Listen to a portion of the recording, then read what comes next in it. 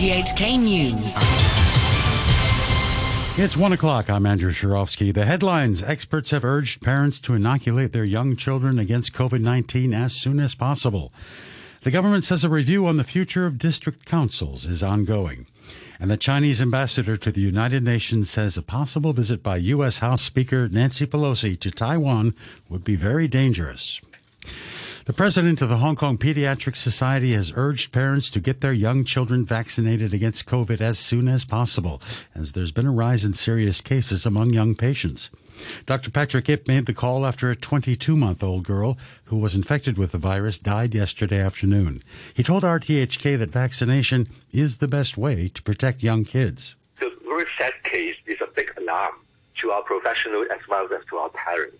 In the past few months, where the condition has been more stabilized, quite a number of parents do have some hesitance about receiving a vaccination, probably because they think COVID would not affect their children too much, even though they are returning to schools. But now we know when children are returning to schools and then we are relaxing all those social distancing measures, we would expect there would be more and more children being affected, including those very young children. So protecting the children with an effective COVID vaccination should be the way to go. He also backed a recommendation by government advisors yesterday to lower the minimum vaccination age to 6 months. Home Affairs Minister Alice Mak says district-level civil servants are working hard to tackle community issues and noted authorities are looking into the future direction of district councils. Aaron Tam with the story. Alice Mak was responding to criticism from New People's Party lawmaker Regina Ip, who had said that district-level issues have not been attended to because many district councillors have left their positions. Ms. Mak says she welcomes views on how to strengthen relevant work. She added that many appointed area or fire safety committee members have been helping district officers, as she stressed that a review on the future of district councils is ongoing. A catering representative has urged the organizer of the upcoming Food Expo, the Trade Development Council, to consider setting up a special area for taste testing after food sampling was banned for a second year in a row. Simon Wong, president of the Federation of Restaurants and Related Trades, told the radio program that many exhibitors last year complained their businesses were significantly affected by the ban. But on the same show, the council's head of communications, Susanna Sin, said the arrangement is necessary given the current COVID situation. The Hong Kong Automobile Association has welcomed the proposal of 7 car distributors to change their warranty policies, which would give vehicle owners more freedom in choosing where to get repairs and maintenance, and could likely slash prices. If accepted by the Competition Committee, car owners will no longer risk having their warranties revoked for going to non-authorized repair centers. Ringo Lee, who chairs the Automobile Association, said this is good news for both motorists and smaller garages. He said repair services for European cars could be 50% cheaper at independent garages. The Speaker of the U.S. House of Representatives, Nancy Pelosi, who is currently on an Asian tour that began in Singapore on Sunday, has not confirmed whether or not she will visit Taiwan later today, as reports have suggested. Beijing says its military will not sit idly by if the visit takes place. The Chinese ambassador to the United Nations, Zhang Jun, said a possible visit would be very dangerous and provocative. Taiwan's tendency towards independence is further developing. So if we do not take appropriate forceful action to stop it, the situation might be even out of control. So it's legitimate for the Chinese government, for the Chinese military, to take any action to prevent Taiwan to go further down the wrong direction, namely towards independence. President Joe Biden has announced that the United States has killed al-Qaeda chief Ayman al-Zawahiri, one of the world's most wanted terrorists and a mastermind of the September 11, 2001 attacks, in a drone strike in Kabul. After relentlessly seeking Zawahiri for years under Presidents Bush, Obama, and Trump, our intelligence community located Zawahiri earlier this year. He had moved to downtown Kabul to reunite with members of his immediate family. After carefully considering the clear and convincing evidence of his location, I authorized a precision strike that would remove him from the battlefield once and for all. This mission was carefully planned, rigorously minimized the risk of harm to other civilians. And 1 week ago, after being advised that the conditions were optimal, I gave the final approval to go get him. And the mission was a success. None of his family members were hurt, and there were no civilian casualties. I'm sharing this news with the American people now, after confirming the mission's total success through the painstaking work of our counterterrorism community and key allies and partners.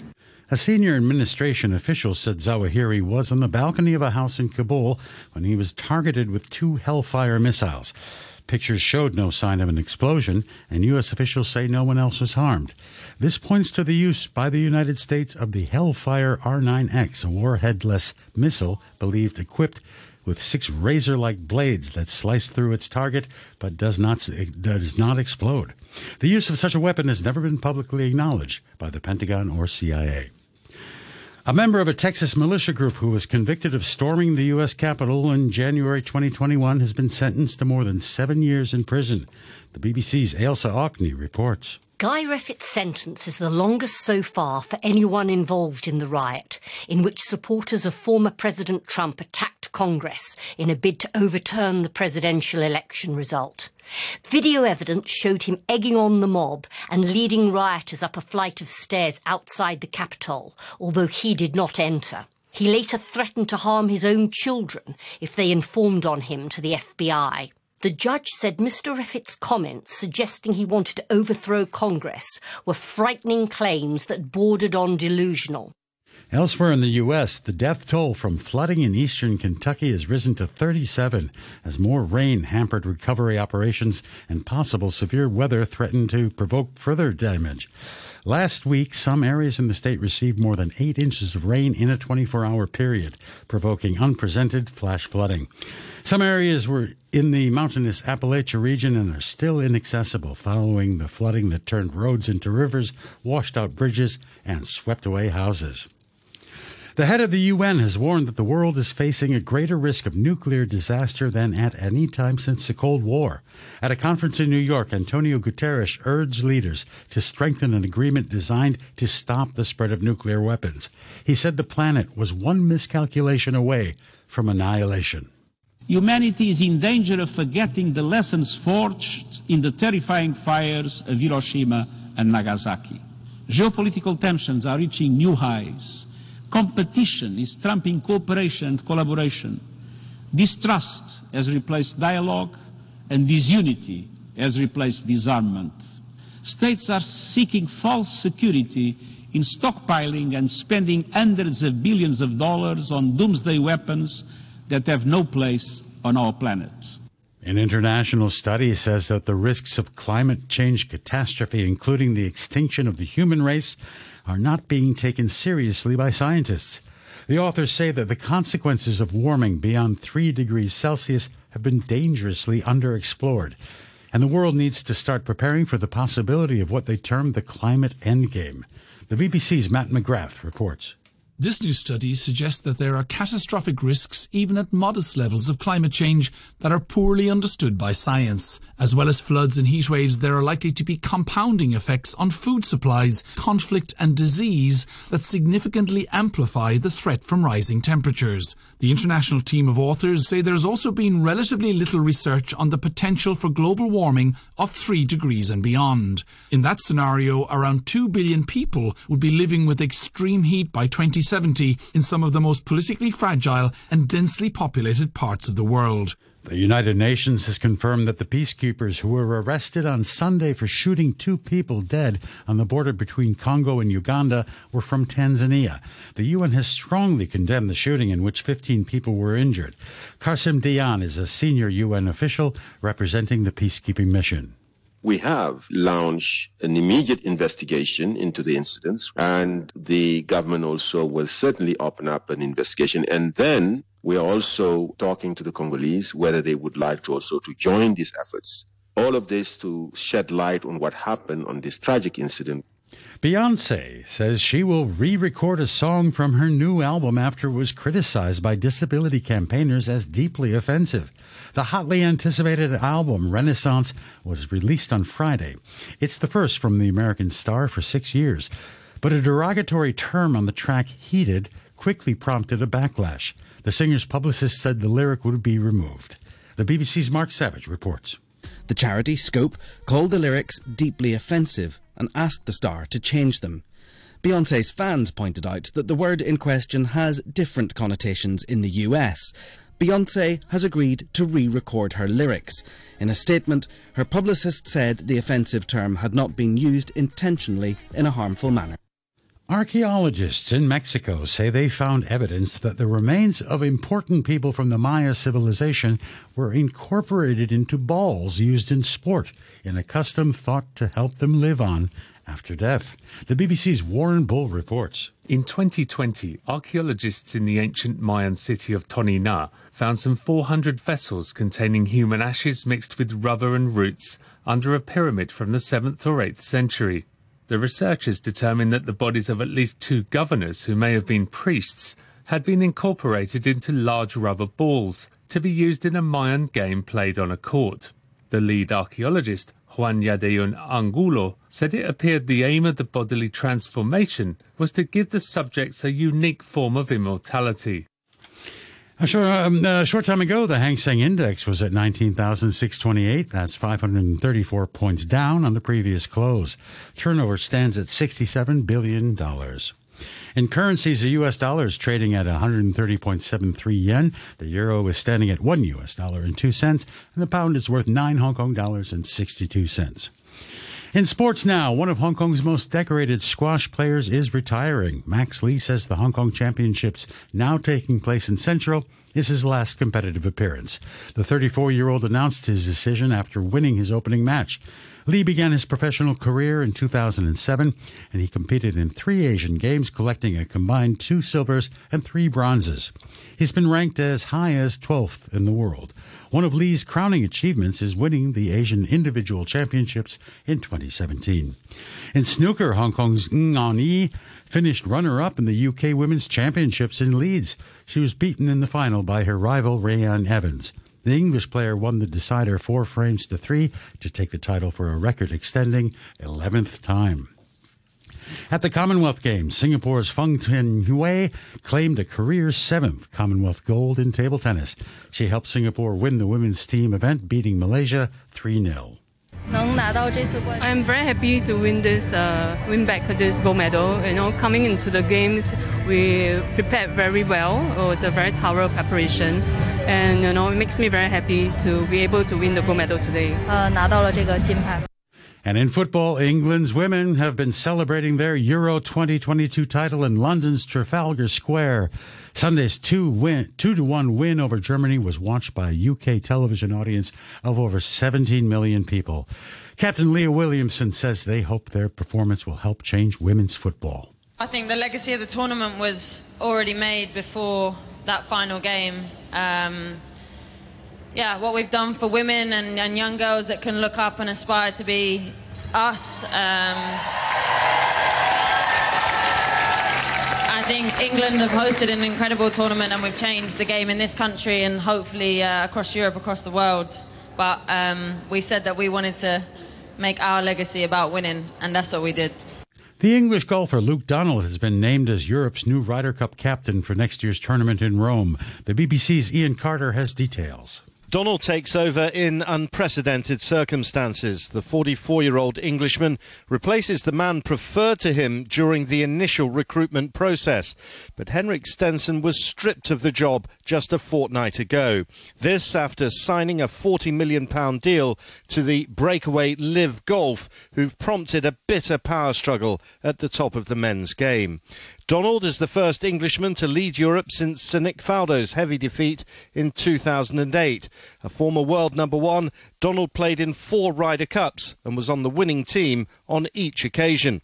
He's been a vice-captain in the last 2 matches. The 2-time Formula One world champion Fernando Alonso will drive for Aston Martin starting next season. The Spaniard has been racing for Alpine since 2021. He signed a multi-year contract to replace Sebastian Vettel following the German's decision to retire at the end of the season. And the weather forecast, mainly fine apart from isolated showers and thunderstorms. The afternoon will be very hot, light to moderate southerly winds. In the next couple of days, rain will be heavy at times with thunderstorms. Currently, the temperature is 32 degrees Celsius. The relative humidity is 67%. The thunderstorm warning is in effect until at least 1:45, as is the very hot weather warning. That's the news from RTHK.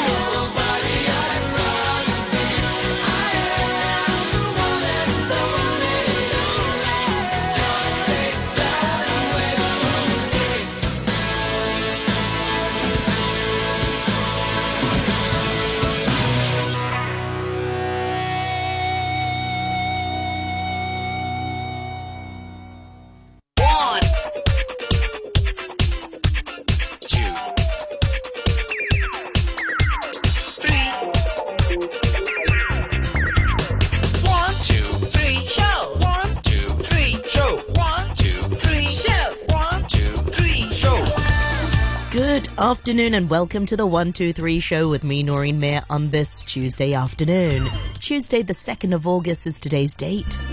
Many thanks once again to the newsroom. Cheers to Phil Whelan for the morning brew. You'll have to excuse my throat. I'm still Feeling a bit scratchy, but much better than yesterday thanks to the tips from Nathan Solier. Getting an early night? We've got a busy program for you this afternoon. To start the show, we'll be talking about waste management and also reusable tableware. And we'll be chatting with Greenpeace campaigner Leanne Tam. We hope to bring you that interview via Facebook as well, so do join us there if you can. Noreen Mayer